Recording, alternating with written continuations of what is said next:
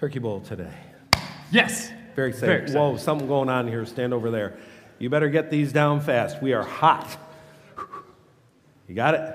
No, you don't. Get it. I'm not talking until it's there. It'll hurt people. Well, hurt people. Anyway, Turkey Bowl. Better. It's going to be fun. Turkey Bowl. So here's Yeah. the thing. I went to the doctor Friday. Yeah? Shoulder doctor. He said I'm doing really, really, really, really well. Well, I mean, way better than he imagined. And I said, so, I call him Tyler because his name is Tyler. So, Tyler, our church does an annual Turkey Bowl. I missed it last year because you did knee surgery on me. And this year you did arm surgery on me, shoulder surgery. Can I play? And he said, absolutely. I'm so happy. He said, absolutely. If you want to undo 12 weeks worth of healing, you go ahead and play.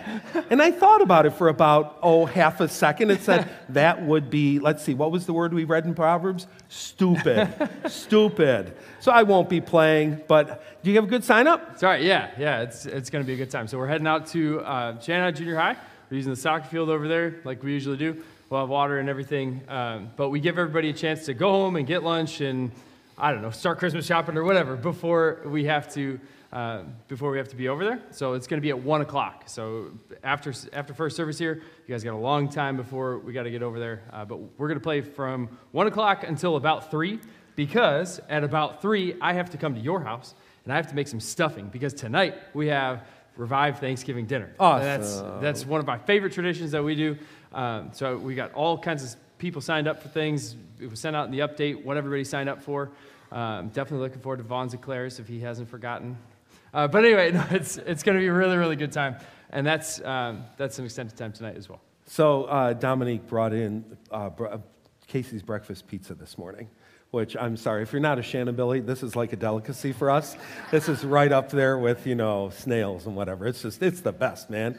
So she brings it in, and I went in to check. We have a little problem in both the infant room and the toddler room, that because of all the heat ductwork that runs through there, it gets really warm in there, and the workers want to be cooler. So I was in there testing it, but I'm eating my pizza, and a little piece of scrambled egg dropped on the ground. I almost left it for Emmett. I mean, he would have found it. He's better than And Griffey, he would have too. eaten Yeah, it. The kid is like a scavenging little, I take him on a walk, leaf. That tastes good. Grass. All that. So anyway, I picked it up. I used better judgment. I picked it up. Did you eat it? Of course. Okay, see, that's what I'm talking Of course. about. It's breakfast pizza. You don't can't let waste that go to Casey's breakfast waste. You pizza. don't let that go to waste. No way. Yeah. No way. So your update came out. There's a whole lot going on. We've mentioned some of it already. We have a Christmas play coming up December 1st. Make sure you're there for that. We're already starting to let you know that for Christmas Eve, because it's on a Sunday, we're just doing normal Sunday service times, but it will be our Christmas Eve service during those normal service times. So you have those pieces there. Continue to keep an eye on that, as well as just all the links you can go to. We've really tried to beef up the teaching notes, so you're getting literally every verse that we're doing during the message, as well as the outline is in there. So make sure to go ahead and use that as we're moving along every Sunday. That'd be great. We have a couple of things going on around here that have just, I think, brought tremendous energy and life to this particular year. And both of them involve trying to bridge communication. And so this past year, we started into a deaf ministry. Claudia's been helping with that and doing that for us, and now it's weekly. And then we've also been trying to work on, for those that come and speak Spanish, and I don't. I wish I did. I tell you what, back when I was a kid and people said you should learn Spanish, I was like, why? Dennis, you dummy. I'd have been so far ahead. So anyway, between Spanish and sign language, I would love to be able to communicate and connect more better. Mm-hmm. And so one of the things we're doing, I know for a lot of you, you're like, I love that we have deaf people coming to our church, but I want to be able to communicate. And so starting next week, we're going to start teaching a word every few weeks. We're just going to teach a word. Don't get the idea somehow that after 3 weeks you're going to be fluent, okay? It's going to take some work. We're also talking about perhaps a group going into January that can learn a little bit more to be able to communicate. So we're working on that. Really cool. And then we're also working on just, somebody shows up, they speak Spanish. We want to know some of you that know Spanish well enough that you'd be willing to stand with us and carry on a conversation. Because between the two, we want to make sure that we're connecting really, really well. So we'll start bringing that word to you, bringing some words, teaching some words, using our hands in order to speak. I just think it's going to be a really, really beautiful thing. Really awesome. Yeah. So do you have anything else? Just one more. This Wednesday, we are going to be taking off of Refuge. So since it's the day before Thanksgiving and people are out of town and leaders need a break, Refuge, I'm telling you, Revive gets a break with holidays sometimes. Refuge is a grind.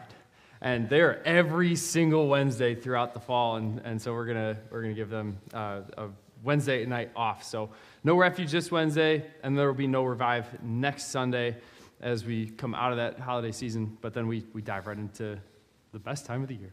That's awesome. We're going through Proverbs, and as I'm looking at this today and thinking about the wisdom that is found there and the way we live our lives. If you're reading Proverbs consistently and living Proverbs consistently, as you're moving along in life, you're growing in spiritual maturity. And today on my phone, I have certain things that pop up annually. And I was reminded that it was 5 years ago today that Janet Swank went home to heaven.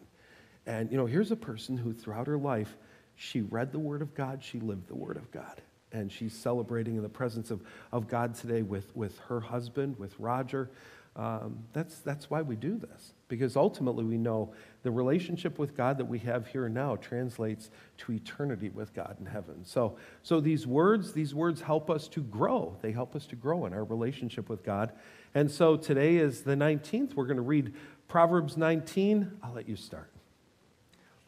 Better to be poor and honest than to be dishonest and a fool. Enthusiasm without knowledge is no good. That should be over the door.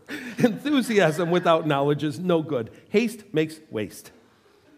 People ruin their lives by their own foolishness and then are angry at the Lord. Wealth makes many friends. Win the lottery, you'll have lots of friends. Poverty drives them away. A false witness will not go unpunished, nor will a liar escape. Many seek favors from a ruler. Everyone is the friend of a person who gives gifts. The relatives of the poor despise them. How much more will their friends avoid them? So we're only 7 verses in, and you can already see there's several themes already playing out. The idea that if you've got money, you're going to have gifts. If friends, if you don't, you won't. And it just kind of keeps repeating the theme a little bit different way. Did you do all of that verse? Nope. Go ahead. Though the poor plead with them, their friends are gone. To acquire wisdom is to love yourself. People who cherish understanding will prosper. A false witness will not go unpunished, and a liar will be destroyed. Another theme that just keeps rolling through, not just this proverb, but all of Proverbs. Yeah. It isn't right for a fool to live in luxury or for a slave to rule over princes. Sensible people control their temper. They earn respect by overlooking wrongs. There's that theme again. You don't have to grab every insult and run with it. Leave it alone. The king's anger is like a lion's roar, but his favor is like dew on the grass. A foolish child is a calamity to a father. A quarrelsome wife is as annoying as a constant dripping. Fathers can give their sons...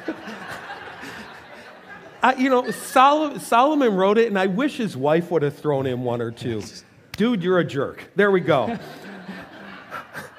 Man, it's just not fair. I get it. It's just not fair. Fathers can give their sons an inheritance of houses and wealth, but only a Lord can give an understanding wife. There we go. There it is. Lazy people sleep soundly, but idleness leaves them hungry. Keep the commandments and keep your life. Despising them leads to death. If you help the poor, you are lending to the Lord, and he will repay you. I love that verse. Discipline your children while there is hope, otherwise you will ruin their lives. Did you get that? Hot-tempered people must pay the penalty. If you rescue them once, you will have to do it again. Get all the advice and instruction you can, so you will be wise the rest of your life. You can make many plans, but the Lord's purpose will prevail. Loyalty makes a person attractive. It is better to be poor than dishonest. fear of the Lord leads to life, bringing security and protection from harm. Lazy people take food in their hands, but don't even lift it to their mouths. What a week for that one. Right? If you punish a mocker, the simple-minded will learn a lesson. If you correct the wise, they will be all the wiser. Children who mistreat their father or chase away their mother are an embarrassment and a public disgrace. Glad I got that one. If you stop listening to instruction, my child, you will turn your back on knowledge. A corrupt witness makes a mockery of justice. The mouth of the wicked gulps down evil. And punishment is made for mockers, and the backs of fools are made to be beaten. God, I pray that we would not just read this, we would live this. Take this wisdom that is given to us, God, and work it into our hearts. It is so easy to just hear the word and not do the word. There's got to be at least one verse here today that we can walk away with and say, I'm working on that. I'm working on that. Transform us through your word. Transform us through the privilege of singing to you and worshiping you. In Jesus' name, let's stand and sing.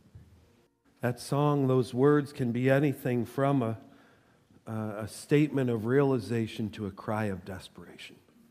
We always need God. Always. And sometimes we're just kind of dumb enough to think we don't. We always need him. And then there are times that the universe is melting. Our lives are falling apart. We just say, God, I need you so much. I need you so much. We're going to talk to God right now by using the Lord's Prayer. Go ahead and have a seat. As we prepare for communion, we've been going through these three prayers, a morning prayer, a noon prayer, or an afternoon prayer, and an evening prayer. In the morning prayer, we have this beautiful picture of morning sunrise out the window, and we're using the Lord's Prayer as an outline to pray to him. Jesus said, this then is how you should pray. And so, in your heart, begin to talk to God. And it starts with this, I love the statement, the phrase. One day Jesus was praying in a certain place. When he had finished, one of his disciples said to him, Lord, teach us to pray, just like John taught his disciples. Jesus says, this then is how you should pray. It starts with, our Father in heaven, hallowed be your name. Let's say that out loud together.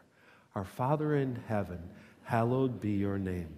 Hallow means to set apart as holy. And during this time of the prayer, here's what we do. We just stop and realize we are in the presence of God. He's always there. We're not always aware. So we stop. Go ahead and be quiet right now. Stop and be aware of the presence of the Holy God.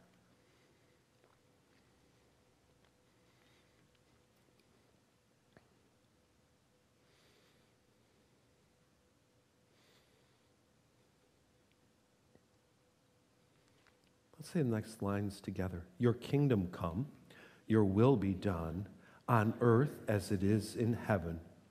And then it says, releasing our control, we ask for God's kingdom in our midst. We are control freaks by nature and by choice. And God says, I am God and you are not. So this part of the prayer, Jesus is just reminding us, let go, let go, let go. Talk to him about it.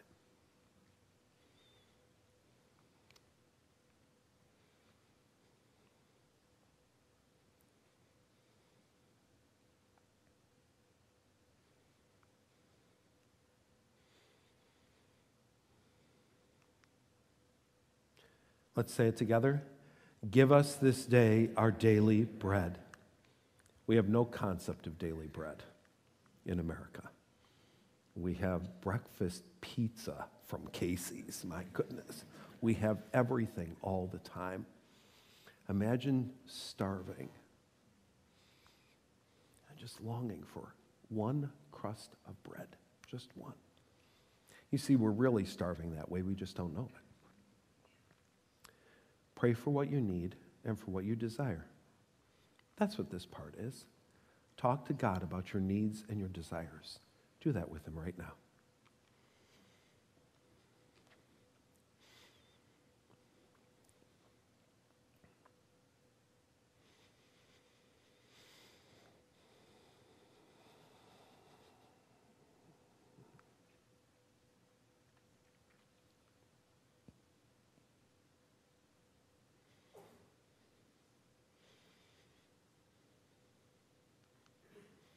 Would you say the next part with me? Forgive us our debts as we have also forgiven our debtors. It's bad when you've memorized things and then you read them a different way. This is the part where you come to confession, where you realize, God, I need your forgiveness constantly. And again, that idea of invite the Holy Spirit to search you, uncovering areas of sin in your life. We don't always know where we're going off course. We actually justify it and say we're doing the right thing even though we're doing the wrong thing. Ask the Spirit to reveal it, and then ask for God's forgiveness and assurance that God's grace outpaces our failures. Let's confess to him.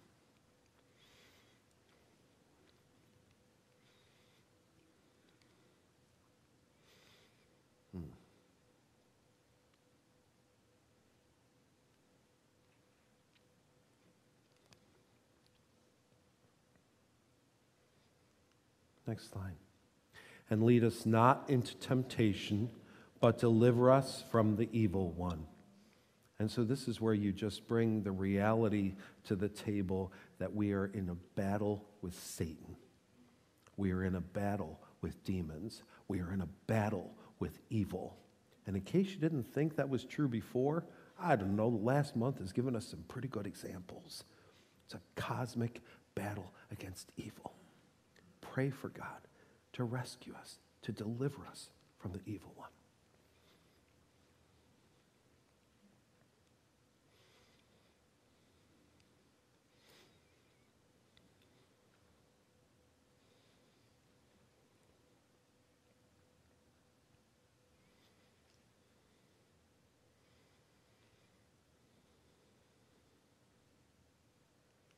And then we have that beautiful ending. Let's say it together. For yours is the kingdom and the power and the glory forever. Amen. So we'll go to communion, tables at the front and the back, gluten-free on either side of the platform as well as the back. Whatever piece of the prayer you need to bring to God today, bring it to the table. Or maybe it's just that continuing longing. I need you, God. I need you. Bring it to the table today. Let's go to communion. Kind of wish that I could load us all in this morning to Doc Brown's time machine and head back in time. I wouldn't go to this date. This is a year and about 6 days after Kim and I had our first date. It was a complete disaster. It's shocking to me that we share 3 children, a daughter-in-law, a grandchild, and 38 years of marriage. It's just mind-blowing to me. It was a disaster of a date. It was horrible, horrible, horrible. No, I'd go back a little further. I'd go back to October 26th, 1980. October 26, 1980, and about that season, I would be sitting in church. I'd probably be sitting with a group of these people right here down front, and I would be a senior in high school. And as a senior in high school, I'd be wondering what comes next, because I knew that the road on high school was running out, and there needed to be a next step, and I suspected that that next step involved college. I had for a long time believed that God was calling me toward ministry. And so I thought college, I need some education. Probably a good idea to go to a college that teaches the Bible, learn something about the Bible. It's probably a good idea to go to a college that's part of the same denomination I'm a part of, because those are the churches I'm familiar with. And so I started searching out those colleges, trying to know where I should go. And I prayed and I talked to people and I went on visits and ultimately landed at a college in the middle of a cornfield just outside of Dayton, Ohio. And overall, I thought that I had made a pretty good choice. But during that whole time, I was struggling with 2 things. There was some common phraseology in that time when it came to making decisions and understanding the will of God. One was that you needed to be in the perfect will of God. God has a perfect will. You need to figure out what that perfect will is and pursue that perfect will.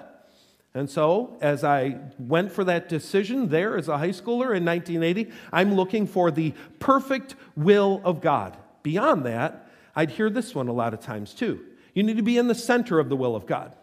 In fact, there was this great little phrase, the safest place to be is in the center of the will of God. Well, who doesn't want to be safe? So I want to be in the center of the will of God. And I'm going through the process of making this decision, and these two lines are coming back again and again. God, is this your perfect will? God, am I living in the center of your will? Now, if you knew anything about my personality, you'd know that a piece of my wiring is that I'm high degree responsibility. I believe in fulfilling my responsibilities, and I like to do the right thing, and I like to do the right thing right. So when I'm thrown words like perfect will and center of the perfect will, there is nothing comforting in these words at all for me. These are paralyzing terms, because if I get it wrong, I'm going to be a hobo on the streets of North Tonawanda. My life is going to be ruined and destroyed if I am not sitting in the center of the will of God, the perfect will of God. As we seek to know God's will, we feel tension. In the sincere desire to please God, we can walk in fear that we're going to make the wrong choice about the details of our lives.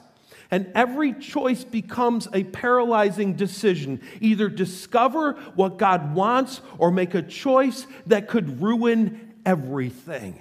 And let's face it, if there's a perfect will of God, for example, for me in marriage, that one person, if I marry the wrong person, I ruin the tumblers for a whole bunch of people, right?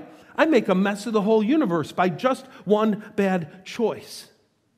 So I went off to college there in the middle of the cornfield, and there was a book that came out in 1980, and it became popular as I'm there in college, by a man named Gary Friesen, and it was called Decision Making in the Will of God. And I love the subtitle. The subtitle says it all: a biblical alternative to the traditional view. I love that he says that we're now going to go after the Bible instead of just the phraseology that people had developed through the years. So I was curious. I wanted to know what in the world he had to say. I wanted to know if I had landed at the right place. I knew that I'd probably like to get married. I want to get that one right. Center, perfect, got to get it going, right? So anyway, I started reading the book, and I've not reread it in a long time. This is just kind of ingrained in me. Start reading the book, and he wants to go back to the Garden of Eden. Goes back to the Garden of Eden in Genesis chapter 2, and he says, the Lord placed the man in the Garden of Eden to tend and watch over it. But the Lord God warned him, you may freely eat the fruit of every tree in the garden, except the tree of knowledge of good and evil. If you eat its fruit, you will surely die. And he says, here's the formula for understanding how to discover what God desires. Like, well, this is interesting. Take us there. Let's go. So you start to break it down, and the first thing you see in verse 15 is God has a plan for you. God had a plan for Adam. He placed him in the Garden of Eden to be its caretaker.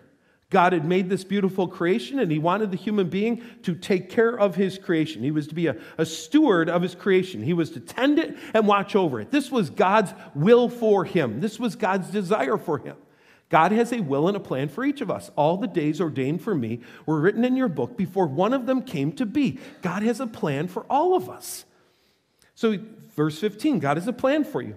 Verse 16, we are given freedom to make choices in non-moral matters. So here's what he says. He says to Adam, you can freely eat of every tree in the garden. Says there's a whole bunch of fruit treats here. You want to eat a plum, eat a plum. You want to eat a peach, go nuts. You want some cherries, have some cherries. You want some pears, you don't even have to talk to Dave Pappas. You just go pick them, right? You want an apple, have an apple. It can be a Gala, it can be a Brayburn, it can be a Pink Lady as long as it's an apple. You can eat any of these, right? You can have any of them. Go crazy. You have freedom to eat. It's a non-moral decision. Eat whatever you want, except for one tree. In moral matters, we must obey God's commandments. In moral matters, we must obey God's commandments. And he says this quite clearly. There is one tree that if you eat of it, it would be a sin. Don't do it. And so it starts to lay out a pattern for us on decision making. That when we're trying to make a decision, we start with the moral issues. What are the moral issues found here? And if there are no moral issues, then we move on to wisdom decisions. As beings made in the image of God, we are granted wisdom. Isn't that amazing? God has wisdom, God is wisdom, and God gives wisdom to his children. We saw, I think it was in Proverbs chapter 8, wisdom was there at the creation of the world, along with God making the world. Wisdom is part of the design of the human being, and God wants us to employ that wisdom. God actually delights when humans reflect his nature and image. He delights in giving us the freedom to make choices. He loves it when we choose. He smiles when we choose. In areas of non-moral issues, he gives us tremendous freedom. But God also has a moral will, and we're to follow his moral will without exception. Period. Ironically, we often want to know God's hidden will for the future. God, show me the center of your will. Show me what I'm supposed to do, while walking contrary to his revealed will in the present. It's amazing how we will violate the moral will and say, so what, while we're hoping to figure out what the secret will is. And what he's saying, basically, is moral decisions are about right and wrong. Wisdom decisions are about good, better, best. So when it comes to moral, there's a decision I have to make. I need to look at the Bible and say, what's the moral teaching on this? And then from there, depending on what the moral teaching is, we find that we're to take wisdom and make good, better, best decisions if there is no moral guidance. So let me give you a couple case studies. Case study number 1, should I get married? Let's pretend it's 1980, okay? I am married. But should I get married? Should I get married? It's a valid question. Should any human being get married? We look at the Bible for moral guidance. Well, if you go back to the beginning, it says, be fruitful, multiply, and fill the earth. So that's what Adam and Eve were supposed to do. You might conclude from that everybody's supposed to get married. But then we come over to the New Testament, and Paul starts talking about the fact that it can be a gift to be single. In fact, he himself was single. And he said, I actually have greater freedom to minister for God without a spouse than with a spouse. So what was Paul saying? Paul was saying this is not a moral issue, this is a wisdom issue. This is a good, better, best issue. And you need to take the time to look at your life and ask the question, can I serve God better without a spouse than with a spouse? And if that's the case, perhaps that's the direction God wants me to go. Now, clearly, 38 years ago, I chose marriage. And I did that in large part because it's a non-moral issue, but a wisdom issue. And for me, it made sense that an American church in the late 20th century, early 21st century, being married and having a partner, a soulmate in ministry would help me to serve better together than apart. So that's kind of where we go on, should I get married? You start with the moral issues, the right and wrong. And if there are no moral issues to face, then we move to the wisdom issues, the good, the better, and the best. So let's move on from that, not just should I get married, but whom should I marry? Who's the person I should choose to get married? So we go to the Bible and we start with the moral issues. Moral issue number 1. Dennis, congratulations, you are born a male. You are given the freedom to look out into the world and choose any female you desire. And if you're born a female, congratulations, you are given the freedom to look out in the world and see all the males, and those are potential partners. That's part of the moral will of God. I am supposed to choose a person of the opposite sex. That's number 1. Number 2, I'm only supposed to take one. One. Now, you look at the Bible and you're like, well, there are polygamists in the Bible. God didn't say, hey, go find 3, go find 20. God said 1. People disobeyed God. We don't use their disobedience as an example to say, well, if they disobeyed, so should I. So he says, if you're a male, find a female. If you're a female, find a male, and you get one. One. Beyond that, you go over to Corinthians, and Paul says this line, don't be unequally yoked together with unbelievers. So what is he saying there? If you are a believer, the trees are starting to thin, right? Now you're down to opposite sex, and you're down to I can only pick one, and if I'm a believer, I'm only supposed to go after a believer. That is a moral law in the Bible. That's choice number 3. Beyond that, Paul does a lot of talking in 1 Corinthians chapter 7 about divorce and about remarriage. And I better understand all that before I move into marriage. So those are 4 clear moral choices that God says, here's my guidance on this. And then he says, as long as those 4 are met, if you want a plum, have a plum. If you want a peach, have a peach. If you want a gala, if you want a pink lady, go nuts. Have what you want. You have freedom there. Use wisdom. Use wisdom. So we move to the wisdom issues, the good, the better, the best. Why did I choose Kim? Lots of wisdom reasons behind that. And I'm telling you, all of you are going, you'd have been a stupid fool if you didn't choose her. I get that. But for me, one big piece was I knew I was going to be involved in ministry. I knew I was probably going to be involved in ministry in a church. And if my wife wasn't nuts about that, we were going to have a problem, right? So I start to get to know her. What do I find out about her? Both of her grandfathers were pastors. Both of her grandmothers were very, very involved pastors' wives. While her dad was not a pastor, and while her mom was not a pastor's wife, they had been very, very, very involved in their churches. Church up north at Waukegan, Sunday school of 1,000. My father-in-law and mother-in-law led that Sunday school. They moved down to Bloomington. They're really involved in their church, and then ultimately they start a church in their living room and buy a building, and they're part of that church during their time in Bloomington. I'm looking at her, I'm saying, you understand what it's all about to be involved in church life. This makes sense. I give you a bunch of other wisdom decisions, but the bottom line for me, and this may sound weird for you, long before hormones kicked in and love blinded me foolishly, I wanted to know good, better, best. Is this the way to go? For a lot of us, we let the hormones go crazy and we make it look good, even though everybody's going, meh, meh, meh, meh, disaster. Start with the moral issues. In all things, start with the moral issues. And if the moral issues are cleared, then move to the wisdom choices. Good, better, best. Now, I want to give you a couple things that go along with decision making. And one is, you'll hear people talk about peace and the fleece. Peace and the fleece.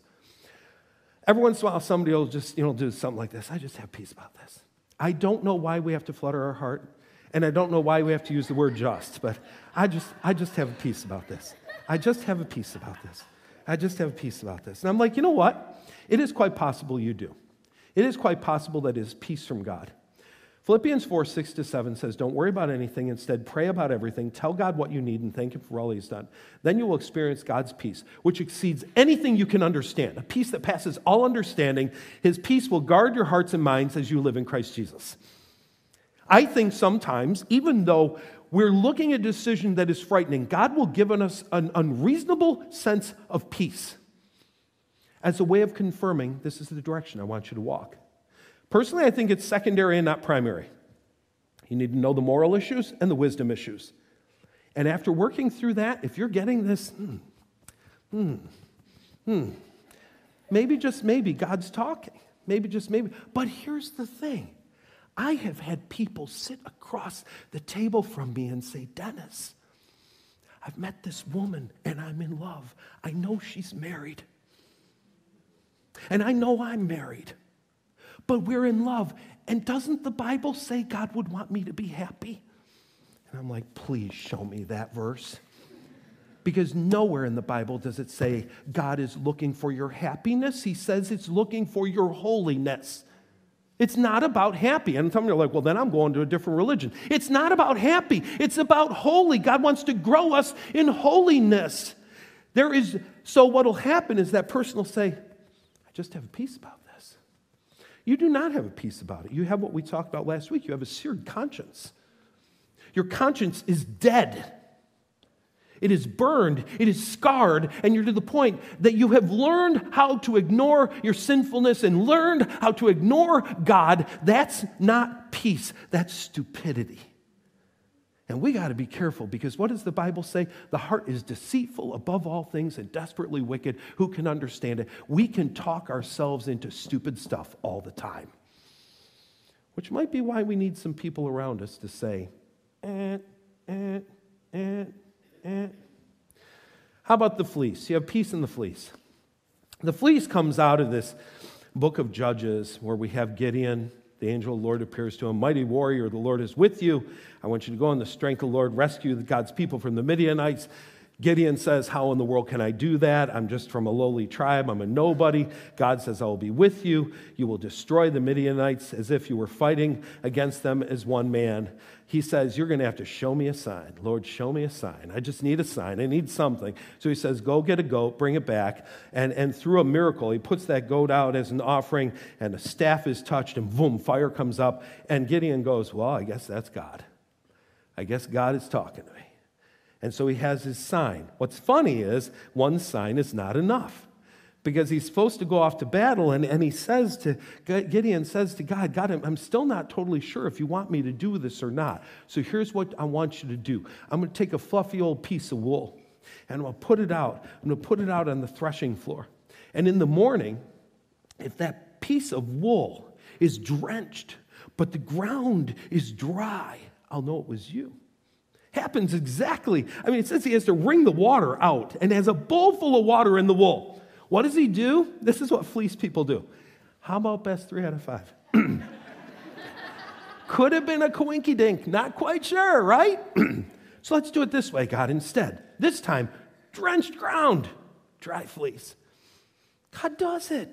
God does it. He says, okay, I guess you are God, and I guess I'm supposed to do this. And we look at this and we wonder, to fleece or not to fleece? Is this the way to find out what God wants? Should I go grab some cotton balls from Walgreens and that's my way of knowing whether or not God wants me to pursue this or that? So let's break this down a little bit, because you're looking at it saying, Gideon did it, must be okay. Well, the first thing we got to look at is, what type of scripture is this? It's narrative. You know what narrative is? It tells the story. Without judgment or command, it tells the story. It tells the story of David committing adultery with Bathsheba. It tells the story of people doing actions. And it doesn't necessarily within the text say, and this is right and this is wrong. You might say, well, God went along with it. That doesn't mean it was the thing we're supposed to do. We can't look at narrative as the rule for our lives. We need to look for commands. Further, what is the spiritual and moral climate of the times? Judges. In those days, Israel had no king, and all the people did whatever seemed right in their own eyes. Spiritual anarchy. I'm going to do whatever I please. It was a time of extreme moral and spiritual confusion. You could even go so further and ask, who is Gideon? What do we know about Gideon? Here's what we know about Gideon. God says to Gideon, here's what I want you to do. You're going to take a bull. We're going to do a sacrifice. But before you do that, you have to rip down your father's altar to Baal. And you've got to rip down your father's Asherah pole. Gideon didn't grow up going to Sunday school and church on Sunday morning, Sunday night, Wednesday night, and Thursday night Awana. He grew up with the Baal altar in the backyard with the Asherah pole to Baal. This is where Gideon is, right? Well, he goes ahead and does what God says. He does it in the dark because he's afraid of what everybody's going to think. You're an Israelite. You should not be afraid to rip down an altar to Baal, for crying out loud, and to build an altar to the living God. Early the next morning, the people find it, and they're like, something got to be done here. What happened? Who did this? They search, they find out it's Gideon. Bring out your son. He must die for destroying the altar to Baal. Do you think this might be a time of spiritual confusion? These are Israelites. Israelites. And they're not only worshiping Baal, but they're ready to kill somebody who rips down the altar. His dad kind of enters in and says, if Baal's God, let him deal with it. And so ultimately, he gets renamed by the people in the town. Jerub-Baal. Do you hear it? He's actually named after Baal. Gideon's pretty spiritually confused. I suspect he needs to hear, are you the living God? Because my family worships this rock pile out in the backyard with an Asherah pole next to it. And true, we are in a time of spiritual confusion. So, I would admit to you, I have fleeced once or twice in my life. I have. Not wool. That summer, that spring, Kim and I went on our first date in October. It did not go well. Really nothing happened until Christmas. I mean, it was just a disaster. I tried. She didn't want anything to do with it. And then coming into January, God starts to finally bring conviction to her heart and healing to her soul. And she turns and starts to see me as attractive. It's awesome. And we're starting to talk, and we haven't said marriage yet, but I think pretty immediately we're like, yeah, this is the one. We're good. And my friends and I, for spring break, we went to Florida. Now, don't think of some drunken beer bash. We were the most spiritual, godly people that ever went to Florida for spring break, Bible studies and all. I mean, we had a great time. And we're there, and we went to Siesta Key Beach. Siesta Key Beach is positively beautiful there in Sarasota.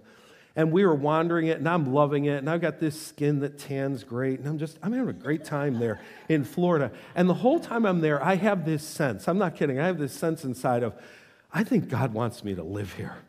I think it's a call from God. Now, isn't it amazing how the call from God always comes for Hawaii and Florida and warm, beautiful, sandy places? But I'm like, seriously, something's happening here. What is this? It was spooky, creepy, cool. What's this? Is this just me? What's going on? So one day, this is so intense. It's so intense.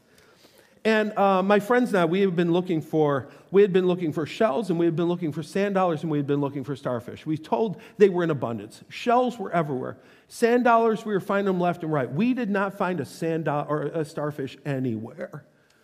And I'm walking on the beach, and I'm praying to God, and I'm walking on the beach looking at the Sunshine Skyway that goes over to St. Pete. And I'm walking, and I said, God, if you want me to come back here, I want a starfish in the sand. 3 more steps, boom, right there. I was going to bring the little guy this morning, I forgot. 3 more steps, it's right there. I'm like, what is this? Give me another. No, I didn't do that. I wasn't doing that. I'm like, I was the only person that weekend that found a starfish 3 steps after I said, God, do it. Was that God? What was going on there? Get back to school. School's done. I get a call from a professor. I put your name in for a church. They might be calling you. Where are they located? Seminole, Florida, just north of St. Pete. Interesting. Okay. Went for the interview. Total bomb. They didn't want me. They said I was too young, too inexperienced. They had a youth pastor for 10 years, and I was going to let them break things and do bad things. So, all right, I guess that's not it. And then Kim and I are talking about getting married, and her great aunt and uncle say, hey, why don't you come live with us? Well, where do you live? St. Pete, Florida. Got an apartment above the house. Why don't you go ahead and live there? And I'm like, well, that'd be cool. That'd be really cool. And so I called the church again and said, I know you didn't want me as a youth pastor, but I'm going to be living 8 miles away. What do you think? Would you like me to at least help out? They're like, sure, we'll make you an intern within a few months. They're like, yeah, we want you to be our youth pastor. That's it. 8 miles away from where this house is. Have you ever looked at the United States and how big it is? All the places you could live, all the things you could do, all these places. And literally find a starfish looking toward the place we're going to live. I don't know if it was God or not. I really don't. What I do know is that I think sometimes God gives us a sign, not to say do this or do that, but to say, I'm here and I love you. Because the whole thing is more about our relationship with God than it is about knowing the next right thing to do. And I think in that moment, he was just saying, I heard you and I notice you. I don't know, I'm going to get to heaven and he's going to say, fool, there are starfish all over the place. You got lucky. I don't know. But here's what I do know. Between peace and the fleece, I think sometimes God does those things just to affirm, yeah, you're my kid and I love you. You're my kid and I love you. But if we're on demand, we got a little set of cotton balls and we're like, do this my way, or give me the peace, give me the peace, give me the peace. It's not going to happen. It doesn't work that way. Because God is saying, I want you to follow my moral law scrupulously. And then I want you to use the gift of wisdom that I've given you to reflect my nature and my character. I have a whole other section on open and closed doors, but it is 10 o'clock. And I want you for this next 7 minutes to enjoy the company of a fellow Southfielder. So, God, I thank you so much for giving us the chance to understand your holy will, but at the same time, not just to know what you want us to do, but to know who you are.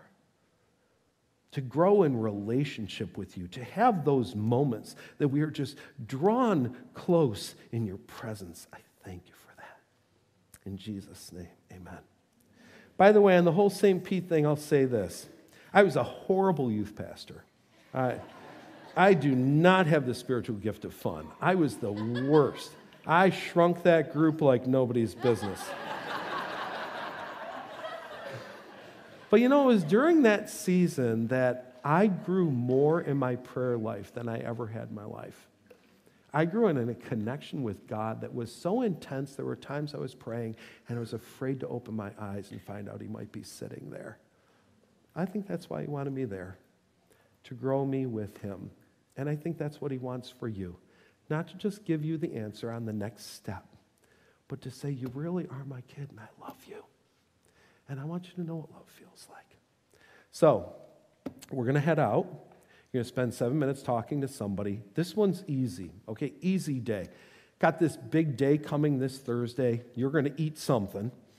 So talk about your Thanksgiving plans with somebody. Ask them. You can ask them. Here, this is the way this works. Hi, what are you doing for Thanksgiving? Have a great day.